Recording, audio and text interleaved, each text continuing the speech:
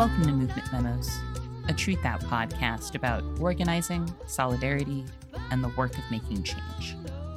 I'm your host, writer, and organizer, Kelly Hayes. Today, we are going to talk about reproductive justice, the foster care system, and some important history that I think is largely missing from the current discourse around abortion and adoption. We will be hearing from Dorothy Roberts, author of Killing the Black Body, Shattered Bonds, and most recently, Torn Apart: How the Child Welfare System Destroys Black Families, and How Abolition Can Build a Safer World. To my listeners, trust me, to navigate the dynamics of this moment, you are going to want to read Torn Apart. I wish I could give everyone a copy. It's especially relevant right now as we are facing the end of Roe in a nation that terminates the parental rights of more people than any other country on earth. Every year, agents of the state forcibly remove 250,000 children from their homes in the U.S. Another 250,000 are removed informally through coercive agreements that the system calls safety plans, which many parents accept in order to avoid going to court. If that sounds like a plea bargain, that's because this process is incredibly carceral. And just like the criminal legal system, it is arbitrary, racist, and violent. So-called child welfare services are systems of captivity and family separation. And as more people lose access to abortion care, we will see more captivity and more separation.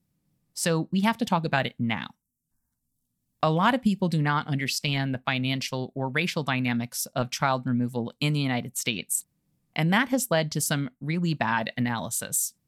For example, a lot of people were rightfully horrified over the language domestic supply of infants being used in the SCOTUS draft opinion.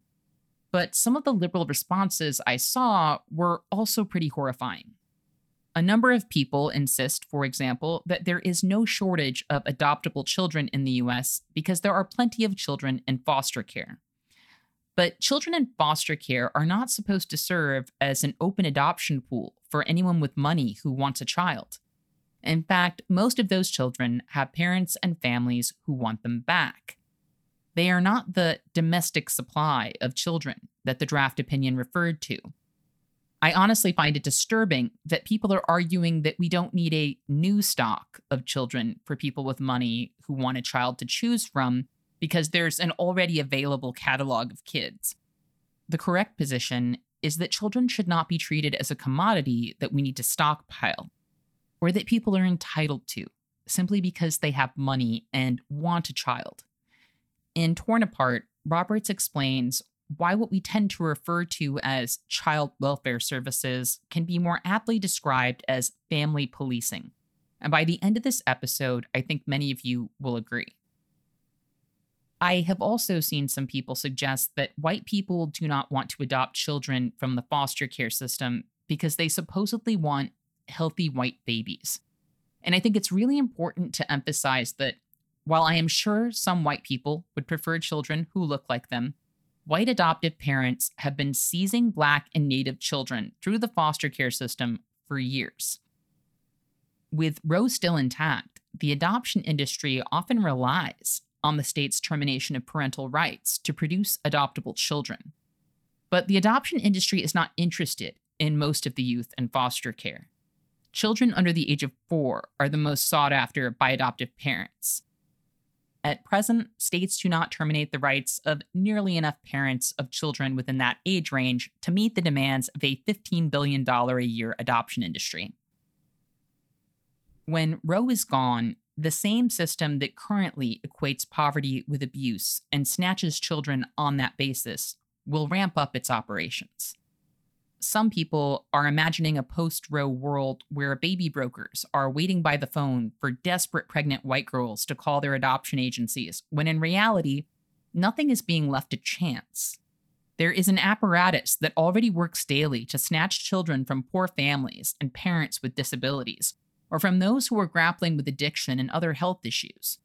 It will soon be poised to take the children of poor people who otherwise would have aborted their pregnancies, whether those people want to surrender their children or not. These extractive forces are fully operational And as is currently the case, we can expect Black and Native communities to bear the brunt of family separation in a post Roe United States. Now, in my experience, when people have a positive impression of the child welfare system, it's usually the product of movies or television, particularly propaganda shows, which tend to monstrosize parents whose children wind up in the system. On shows like Law and Order, even sympathetic characters whose children are taken away are usually depicted as posing some danger to their child, despite their best intentions. But that kind of propaganda is wholly divorced from the reality of the system. So if you're someone who has a positive or even neutral impression of child welfare services and foster care, I'm going to ask you to put aside everything you think you know about this topic for the next hour or so and try to keep an open mind. Because with Roe on the way out, there is a lot that we need to get on the same page about.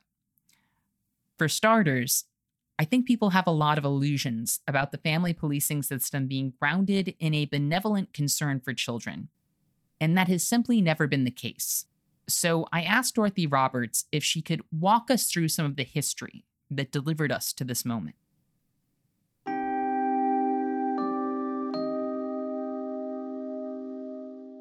The family policing system's punitive design that's targeted at the most politically marginalized communities is deeply rooted in a history of state violence. It's rooted in the history of the separation of enslaved Black families throughout the first 400 years of this nation's history, where breaking up families at the whim of enslavers was an integral part of the slavery institution. It was part of enslavement that white enslavers had authority over Black children and could therefore separate them whenever it was economically advantageous to them from the children's parents. Families were routinely broken up, sometimes at slave auctions that were held by judges, where children were ordered to be purchased by white enslavers apart from their parents. It also is rooted in the history of the apprenticing of Black children after the Civil War, when judges would order Black children to be given over to their former enslavers as apprentices on grounds that their Black parents were neglecting them.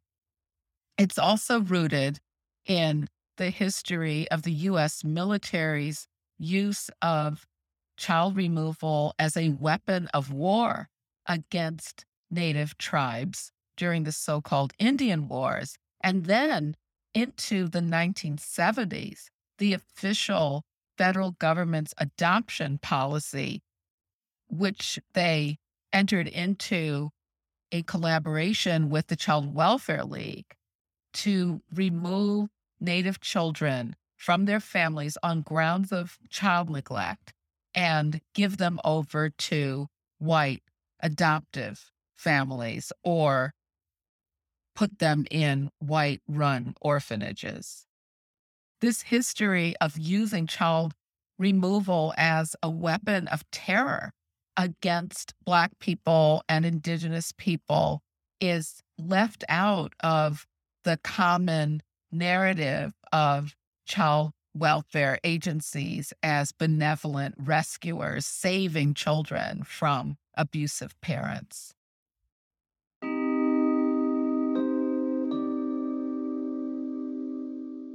These histories are also being left out of a lot of conversations around reproductive justice right now in the United States. I have, however, seen many allusions to The Handmaid's Tale in popular discourse recently, and I find it interesting that this book and TV show hold such a fixed place in the popular imagination. In matters of reproductive justice, It seems as though a lot of white women find the show's fictitious totalitarian society more politically relevant and personally relatable than the history and present condition of Black and Native women in the US. Even now, as people who act against laws governing bodily autonomy face criminalization, it is not criminalization and the horrors of the prison system that are being highlighted, but rather imagery of domestic sex servants in red capes. I'm not opposed to theatrical imagery or evocative metaphors, but right now we need a collective analysis rooted in tough realities that people don't like to talk about. And I think we need to start there. I also agree with Dr. Roberts that we need to take a hard look at how the government's treatment of Black women got us into this mess.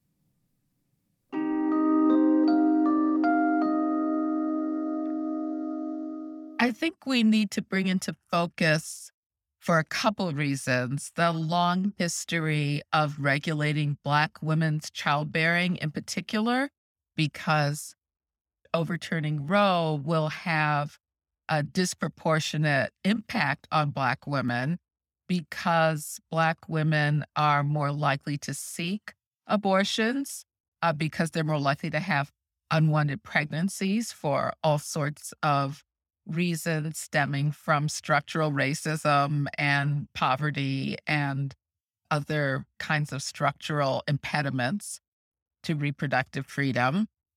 Also, because they are more likely to die from pregnancy related causes. And that includes the whole range of ways in which pregnancy can be dangerous.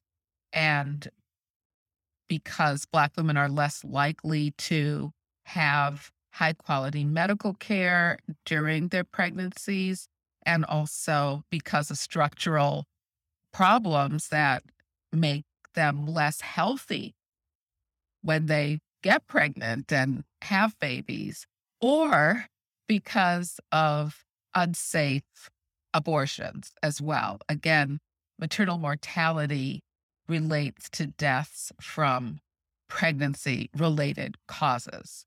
And then finally, they're more likely to be punished for their pregnancy outcomes.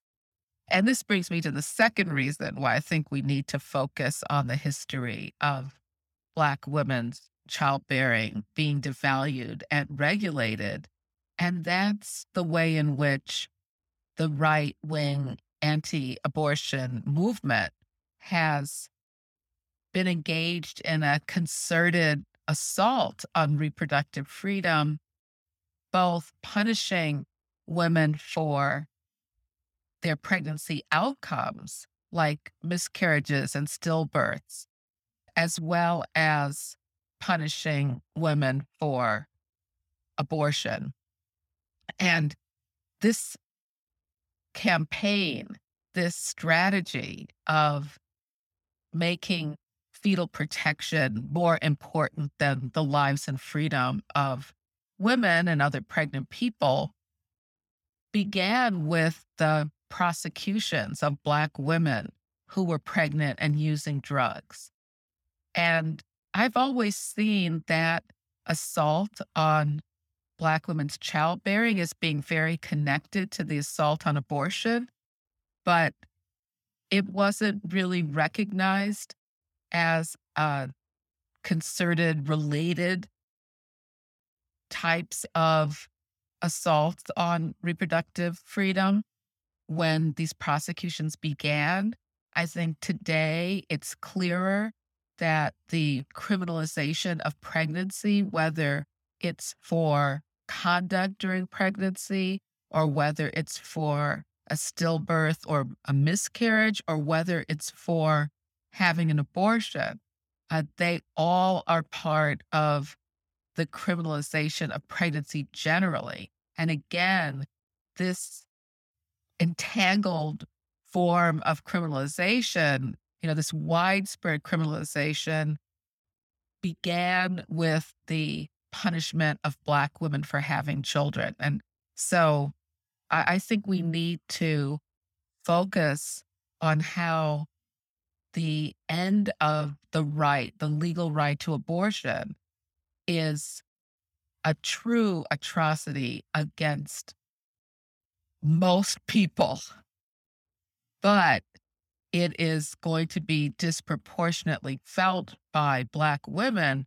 but also just as fundamentally, it is part of and stems from and is fueled by a particular kind of assault on Black women's childbearing that brings us to where we are today.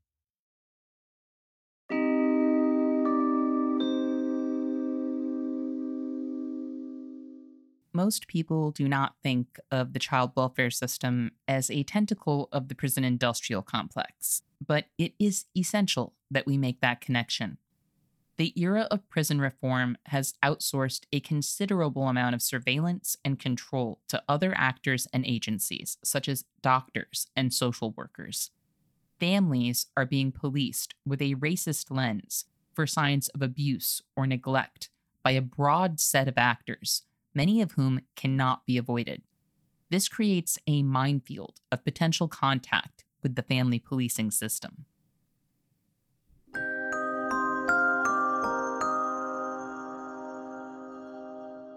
I think that it's important to understand the way in which carceral logic spread across multiple systems and institutions in the United States. So, what changes the terrain for how we approach the abolition of the prison industrial complex is that when we recognize that similar ideologies and narratives and practices and policies are entangled in, what I see as a carceral web that includes not only prisons and police, but also the policing of families through the so-called child welfare system or child protective services, and also the kind of policing that goes on in the healthcare system. And we could also add the education system, as well as others. And one of the dimensions that this adds to the way we think about the prison industrial complex is that it points out that even systems that are supposed to be protective and supportive and caring, like child protective services and hospitals and medical centers and schools, are part of this carceral apparatus that uses a benevolent narrative in order to expand state surveillance and policing and punishment of the most marginalized communities. The so-called child welfare system operates with a history and a logic and a practice that is extremely similar to the way in which police, criminal law enforcement functions, and that they really work hand in hand to police families in the same communities. So let's look at where their agents are targeted. And I'm talking about cops and caseworkers. They are targeted at impoverished, segregated Black communities and also at Indigenous communities. Those are where they do the most harm. And we can look at the overrepresentation of Black children and Native children and their families in the family policing system. So the same communities, and I'll focus for a minute on Black communities in particular. Black communities are inundated by agents of the state that surveil, monitor, and disrupt cage people and take their children by the criminal legal system and by the so-called child welfare system. They also operate in very similar ways. So, in the same way that the criminal legal system accuses people for so called crimes that are largely the result of racial and class and gender inequities and the way in which crime is defined to target these people and these communities. And then they arrest people, they police them after arrest, they conduct investigations, they prosecute, and they punish by caging people. The family policing system operates on the same kind of carceral logic, which is that the reason why children in Black communities are suffering from unmet needs is because of their parents, not because of structural racism, racial capitalism, and white supremacy. And so it accuses parents of child neglect. And neglect, by the way, is the main reason why children in Black communities are separated from their families. It then investigates the families intensively, including in ways that are even more disruptive and invasive than criminal investigation. They can come into families' homes any time of the day or night. They rarely have a warrant, but they threaten parents and family caregivers that if they don't let them in, they're going to take their children away. They investigate throughout the home, intensive searches. They interrogate family members. They strip search children looking for evidence of maltreatment. And they bring in other systems, the education system, the healthcare system, social services to collect data.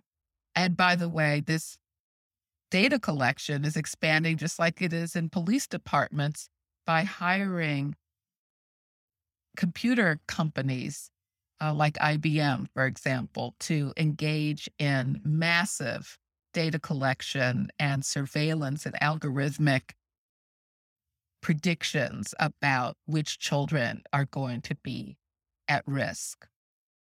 And then they supervise families, sometimes for years on end. They often take children away from their families and almost like the death penalty as the ultimate punishment in the criminal legal system, there's termination of parental rights or judges that permanently sever the legal relationship that children have to their family. So every single way in which this terroristic family policing system works is mirrored in the criminal punishment system. And it's also important to recognize that this kind of terror going on by state agents, whether they're cops or caseworkers, that happens in Black communities is based on the same carceral logic, which is that the way in which to meet human needs and solve conflicts in communities and needs that are unmet because of structural inequities that result from a racial capitalist system, that result from the fact that we have the highest rate of childhood poverty of any Western nation. And we also cage more people and separate more families than any Western nation. But these unmet needs are then blamed on the people who are suffering the most from structural inequities. And then the state punishes them as the solution. This also impedes the awareness that we need radical social change because so many people believe that the solution is to put people behind bars and to take children away and put them in foster care. The healthcare system then is entangled in both criminal punishment and family policing because doctors and other healthcare providers have been deputized to turn over their patients to these systems. There is a growing entanglement of hospitals and prisons with people moving between one or the other, in part because hospitals report patients that are seen to be disruptive to the police, but more fundamentally because jails and prisons are increasingly becoming the place where the most marginalized people get their health care, especially mental health care. In the case of family policing, because of so-called mandatory reporting, this is the law that requires people who engage professionally with children and their families must report their suspicions of child maltreatment to Child Protective Services. This requirement turns professionals who could support families, like teachers and doctors and social service providers, into deputized agents for the state.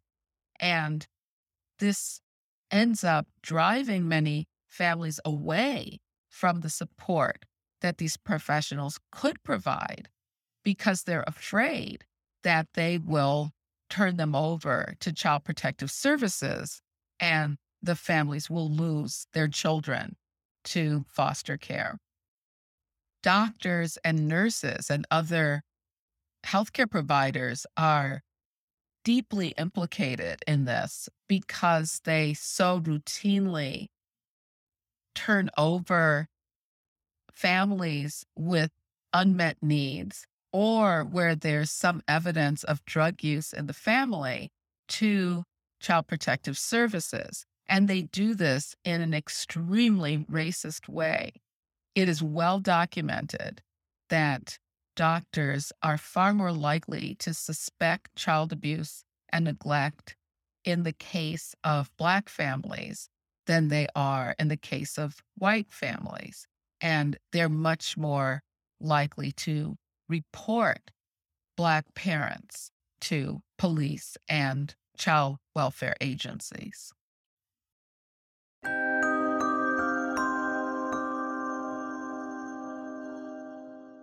A 2021 study found that 72% of Black children in Los Angeles County will endure a Child Protective Services investigation at some point in their childhood. In Torn Apart, Dr. Roberts reminds us of the case of a famous white actress who was met with public sympathy after she accidentally dropped her 5-year-old son on his head in 2019. The boy was hospitalized in intensive care with a skull fracture. A Black parent in the same situation would likely be met with suspicion and could easily face a child welfare investigation in the midst of an already traumatic event.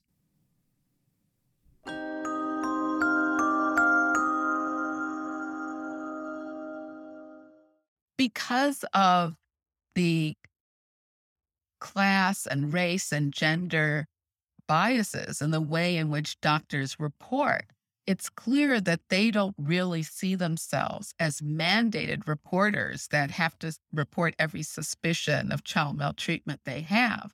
They see themselves as agents of family policing that targets the most marginalized communities because those are the only people they report back to the system.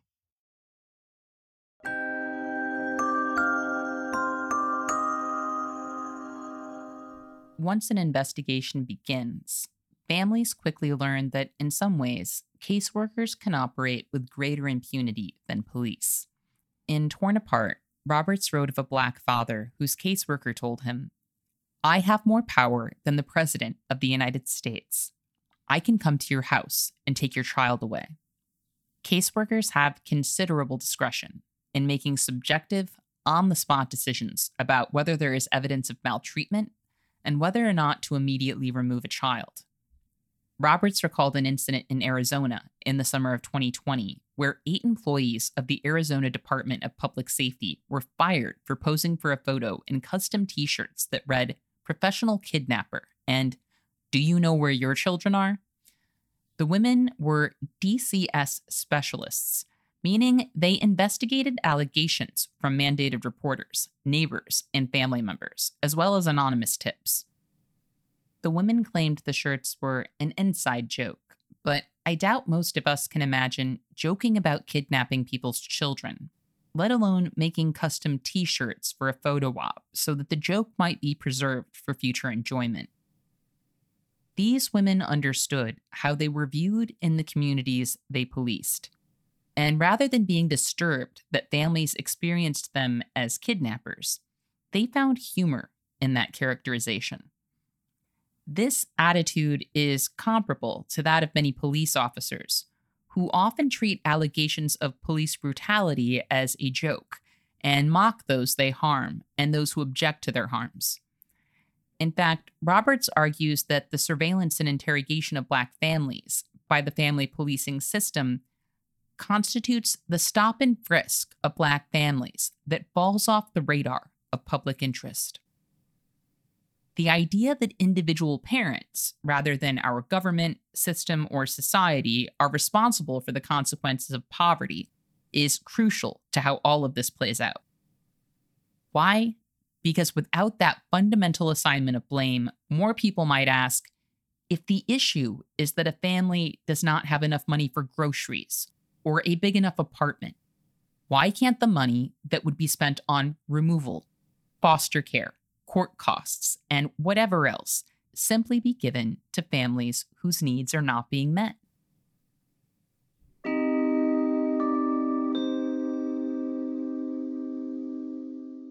I say that the state punishes families because they're poor, not because they're dangerous, because of the way in which poverty is deeply confused with child neglect in the family policing system. First of all, state statutes define neglect very, very broadly. Many define it basically as caregivers' failure to provide for the well-being of children, or they may specify certain kinds of needs that children have that are being unmet, like the failure to provide adequate clothing or health care or housing for children. The reason why parents don't provide those things to children is because they can't afford to. And so when they are accused of child neglect for failure to provide them, they're basically being punished for being poor. Child neglect is defined that way because the family policing system is designed to punish poor people. It's not designed at all to deal with affluent people, especially affluent white people. It never was. It was designed from the very beginning to be a way of surveilling and monitoring and punishing impoverished families, especially impoverished Black and Indigenous families. So that's the reason why we have statutes like this, because they're structured in a way to uphold the very design of the system. And the vast majority of children who are taken from their families are taken because of allegations of child neglect, not allegations of physical and sexual abuse.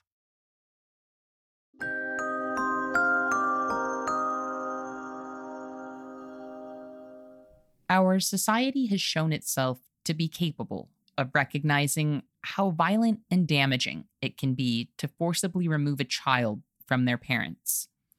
When Donald Trump enacted his family separation policy at the border, protests and public outcry quickly highlighted the extreme cruelty of separating children from their parents. Many Republicans were unmoved, insisting that the children's parents had broken the law.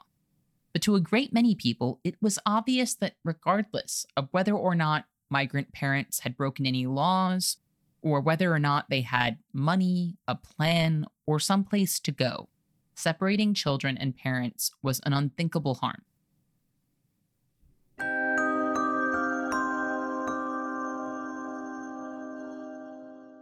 There was a stark contrast between the widespread public outrage at the separation of families at the southern border, migrant families whose children were taken from them when they arrived as refugees seeking asylum at the border, compared to the relative silence about the trauma inflicted in Black communities every day by high rates of family separation by so-called child protective services.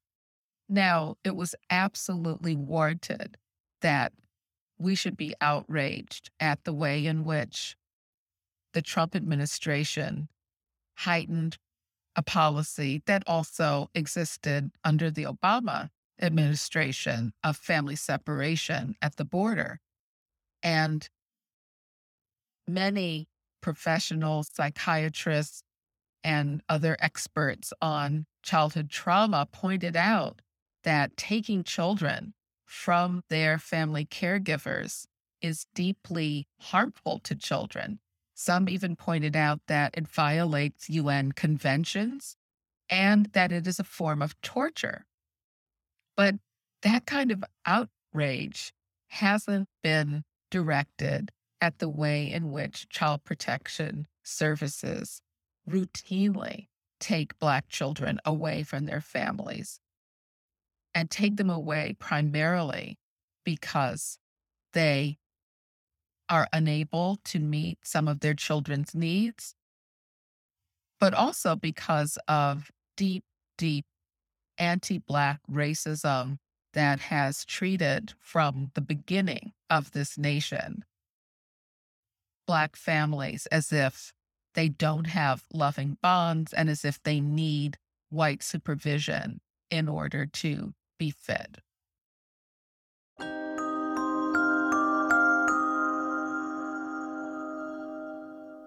There are a lot of infuriating moments in Torn Apart, but one passage that had me particularly enraged recounts how a top welfare administrator told Roberts she was right about his department and how it treated families. But the administrator added, "Do you know how many people make money from this system? There's no way they will let me destroy their income and profit." After I read those words, I had to put the book down for a moment and collect myself.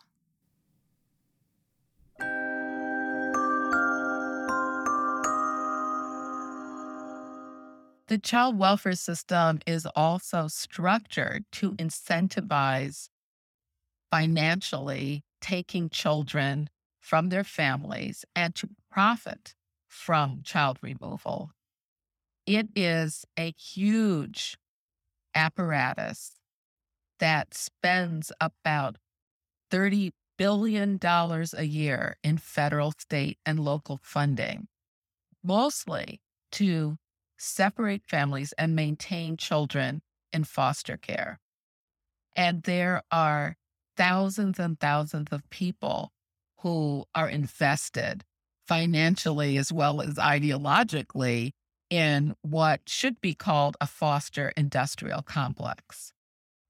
There are caseworkers and supervisors and administrators within child welfare systems, and then they enter into contracts, multi-million-dollar contracts with corporations that are designed to manage their foster care systems and profit from having more children in foster care. They make money off of family separation and managing the children who are in foster care and the people hired to care for them.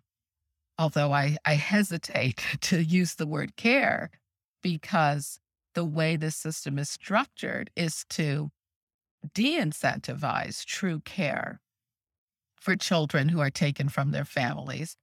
It is an incentive to spend as little as possible on caring for children and to continue to pull children into this system to make profit off of them. And it's not just the fact that there are so many people employed by the system who make money or people who enter into contract to make money from family separation, but also cities and states take the money that children should be receiving from Social Security benefits, disability benefits, and survivor benefits. In many child welfare systems, the state becomes the financial representative for these children and steals the benefits that these children are entitled to. And they claim that this is some form of reimbursement for caring for these children, although they took the children from their families and they are under federal obligation to provide for them. So they shouldn't be reimbursed from the children themselves for the costs of caring for them. And then they don't even spend the money directly on the children. It's not as if they set up some kind of trust fund for the children or some kind of account that is used to pay for goods and services for the children. They put it into state or city coffers and then spend the money on meeting budget shortfalls. So, in all of these ways, this is a multi-billion-dollar apparatus that profits off of taking children from their families and putting them in a dangerous, violent, abusive, disruptive foster care system that we know produces bad outcomes for children, including increasing their risk of being incarcerated.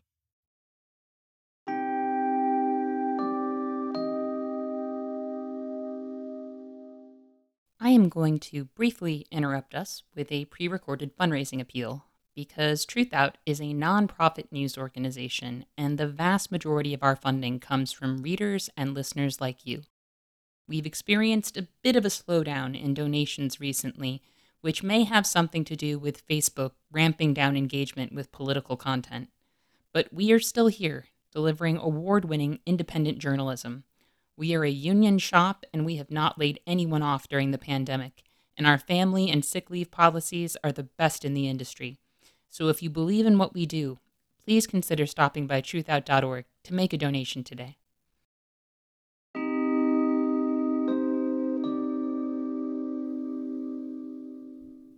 When a loving family is separated, whether it is the parent or the child who is being held captive, or both, the state has an authoritarian level of control over the aggrieved parent.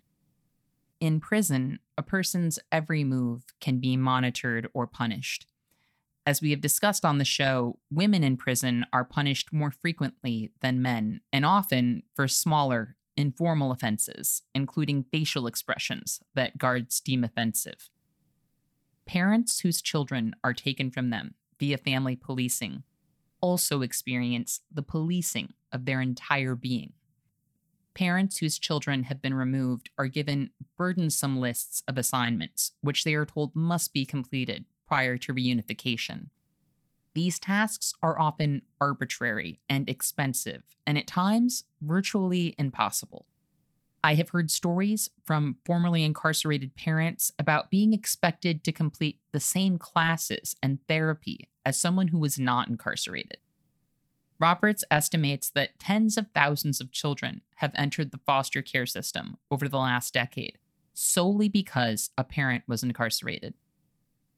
Any failure to comply with the case plan can lead to the termination of parental rights, but even parents who do everything that's asked of them can still be deemed unfit at the discretion of caseworkers and agencies hired to assess parents. During such assessments, a parent's frustration and heartbreak over being separated from their child can actually be used against them.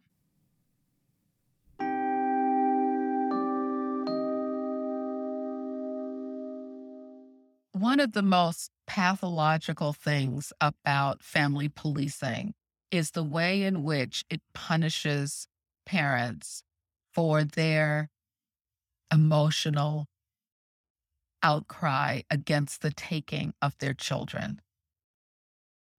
And this happens in so many ways. It happens when caseworkers write in mothers' files that they are too emotional, too angry, too disruptive to be fit parents and should not get their children back. It happens when they order parents to engage in forced therapy with therapists who are hired by the state and can become witnesses against the parents. And those therapists note in the records the way in which the emotions of parents can be seen as either not recognizing that they are to blame, the parents are to blame for the harms to their children, or not being accountable for their deficits, or showing that they're too emotional to be good parents, or wanting to blame the system for their situation instead of taking responsibility for it themselves. And this not only is extremely unethical, but it also reflects the fundamental philosophy of family policing, which is to blame family caregivers for the hardships that their children face that actually stem from structural inequality. And so when parents point to the structural inequities that have led to their children's unmet needs, when they point out the injustice of it, or when they're simply saying, this is what my family needs, they're punished for it because it is seen to be a lack of recognition of their own deficits. In other words, their failure to comply with this false and dangerous philosophy that parents are to blame for harms that are actually created by a racial capitalist system. So it's not just that they're punished for their emotions, which, they should be emotional. The state is taking their children from them, but they're also punished for their resistance. They're speaking up against this false narrative, this false structure of family policing, this false ideology of family policing, that they are personally to blame for the suffering that their children encounter when they don't have adequate housing, or when they don't have adequate clothing, or they're part of a defective educational system, or they can't get health care. That when parents point that out, they're punished for it. They're forced into compliance. This is the real sickness of this system that punishes people simply for telling the truth about what their needs are and why their children don't have the material resources that they have, and why their children are traumatized by this system.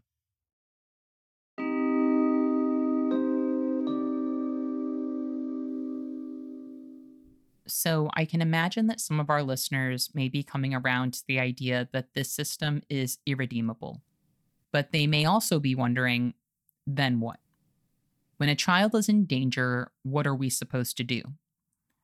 First, I do want to remind folks who may have missed last week's episode to please check out my interview with Morningstar Ghali.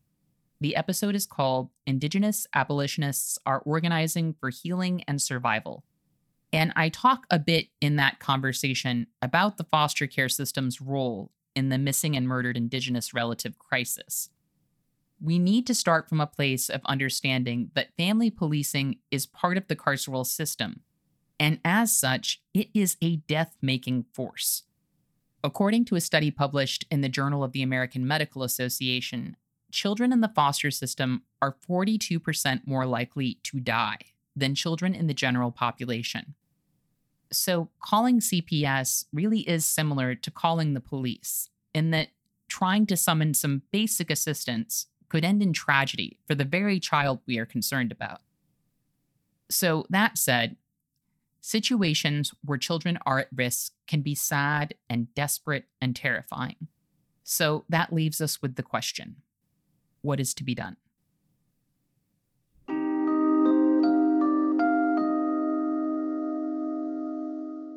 It's true that there are many children in America who are in desperate situations.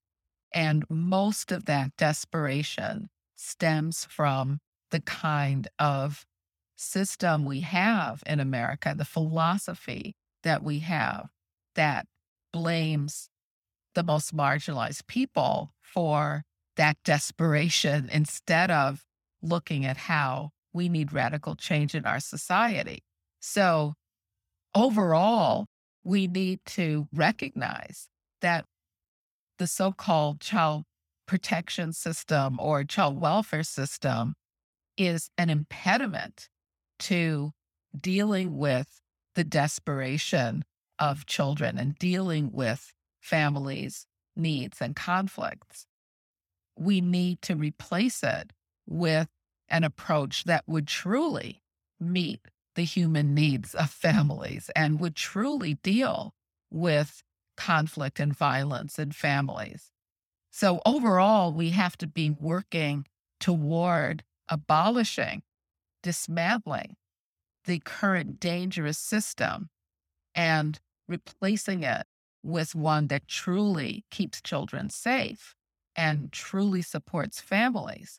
It's important to recognize that when children are taken from their families, again, mainly because the families are lacking some kind of material resource that they need, they are put into a very harmful foster care system where they're traumatized by taking them away, but then their education is disrupted.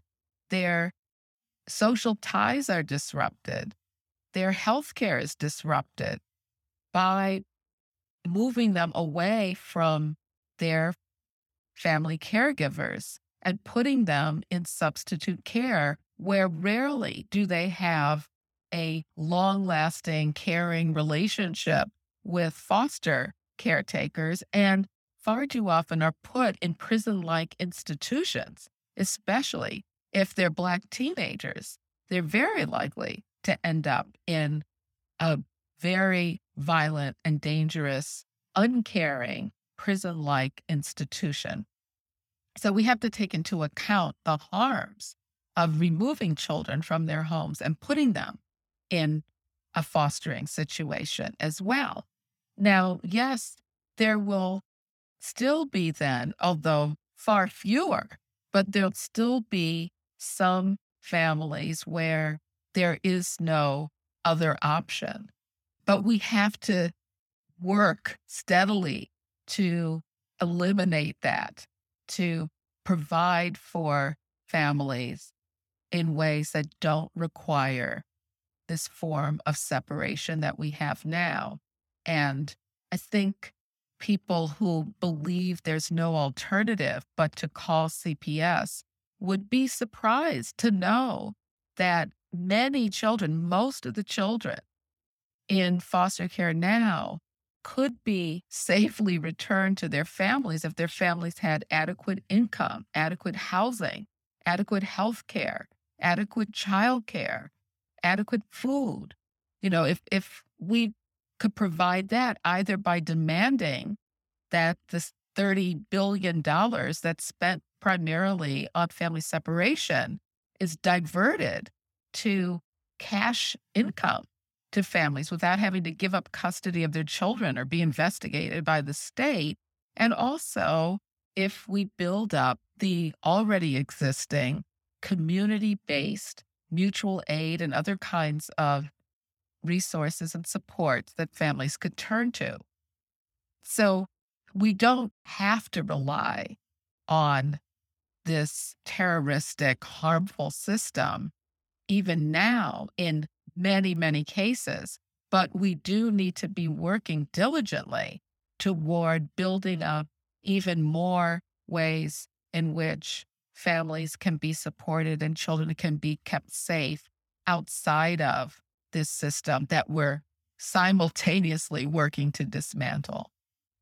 I'd also like to share, including an answer to people's questions about what do I do, recognizing that this is an extremely dangerous system that targets the most marginalized communities and is an impediment to radical change. What can we do?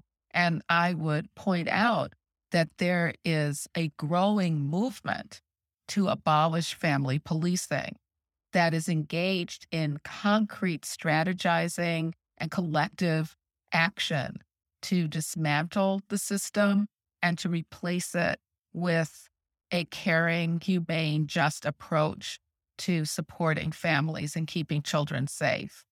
And some examples are JMAC for Families, that was founded by Joyce McMillan in New York City, who herself had her children taken from her because of an anonymous tip to a child abuse hotline that she used drugs. Now she has a plan for enacting legislation that would take away some of the power of child protection agencies in New York City. There's also the Movement for Family Power in New York City that has a lot of information on its website about organizing to abolish this system.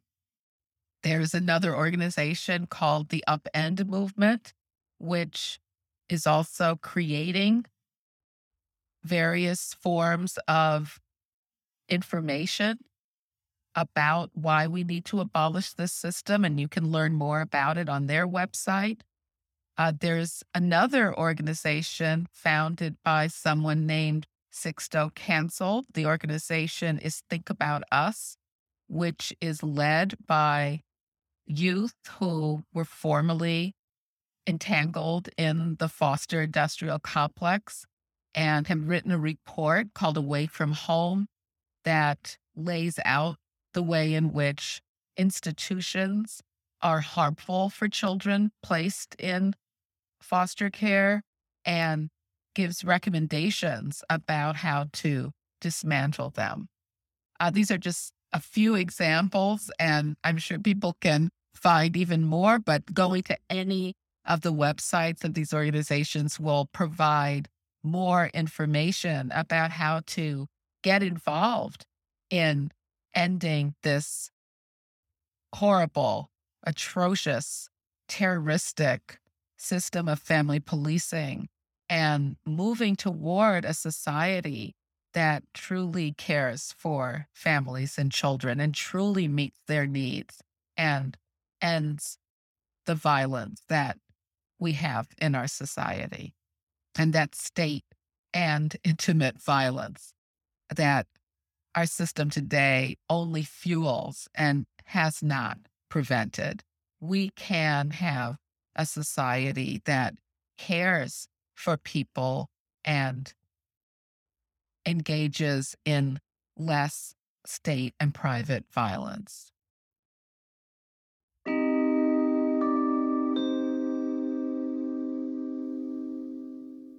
I am so grateful to hear about all of that powerful work, and I hope we can all rally around those efforts. I also want to underline another way in which the child welfare system operates like the police. Whenever there is media attention around the fact that CPS does not protect children, agencies insist they need more discretion and money. When crime rates are up, the police also claim the problem is that they need more money and that we need to give less consideration to people's rights. We see this in debunked police claims that bail reform has fueled crime. Similarly, when a child who has had contact with CPS dies and the case gets media attention, state agencies often conclude that CPS showed too much respect for the rights of parents and that caseworkers need to be even more aggressive about child removal. More discretion, more money, more captivity. Anytime a case or a moment clarifies that these entities do not create safety, we are told we must fortify them. The popular lesson is never that the needs of families should be met and the conditions of poverty alleviated. That kind of change is never on the table, and we need to stop accepting that as a given. I talked about the adoption industry at the top of this episode, but most children in foster care will not be adopted. Foster children who are 1 to 3 years old account for 37% of all adoptions.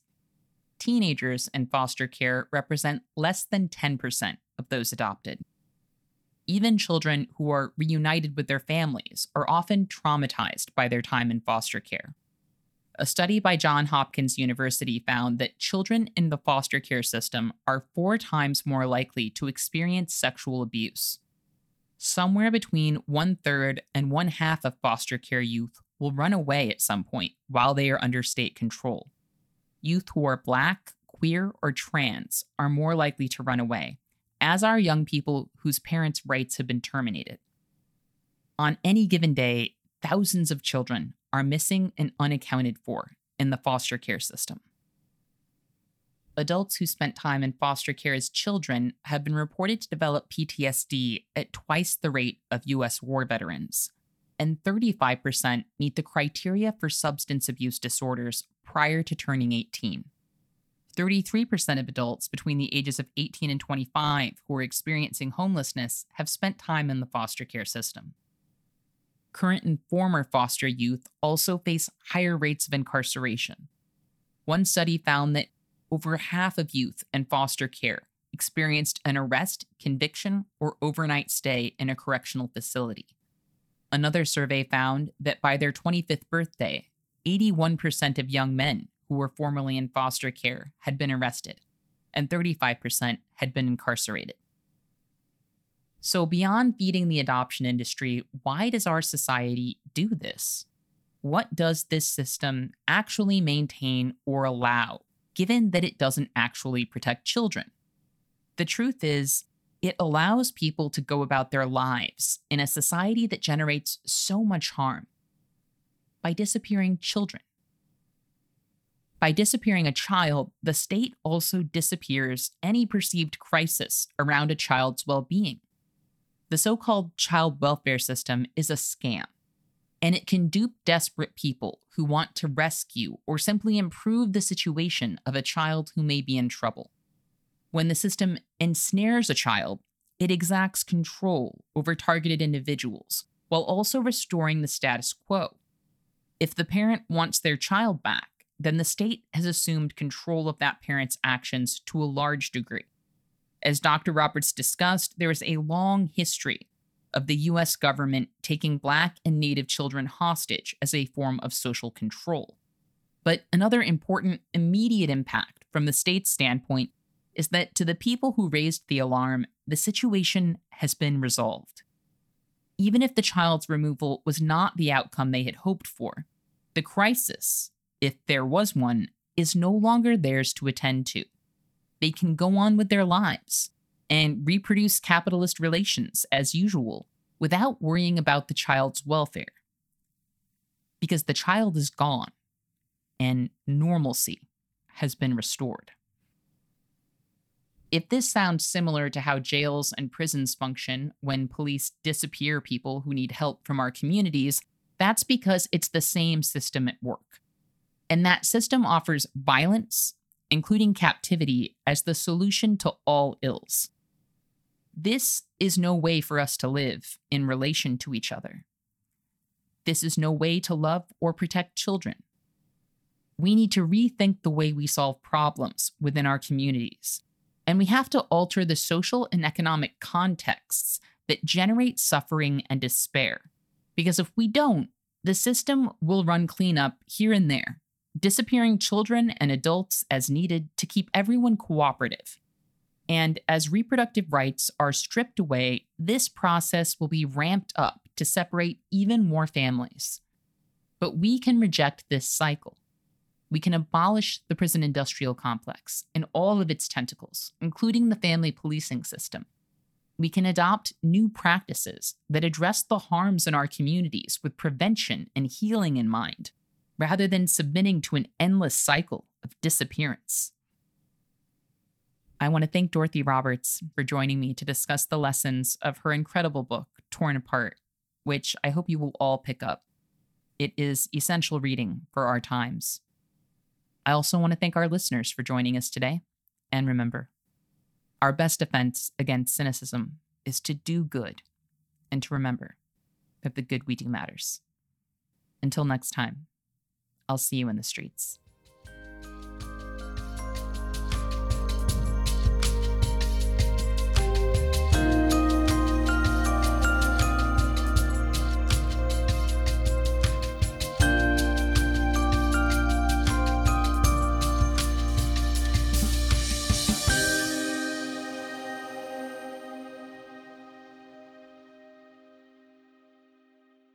Thank you for listening to Movement Memos. This show wouldn't exist if it weren't for Truthout, and Truthout's independent news and commentary wouldn't exist without listeners and readers like you. We have no paywalls, no corporate sponsors, and no ads, except for fundraising appeals like this one. So if you can and would like to support our work, please consider dropping by truthout.org to make a donation today.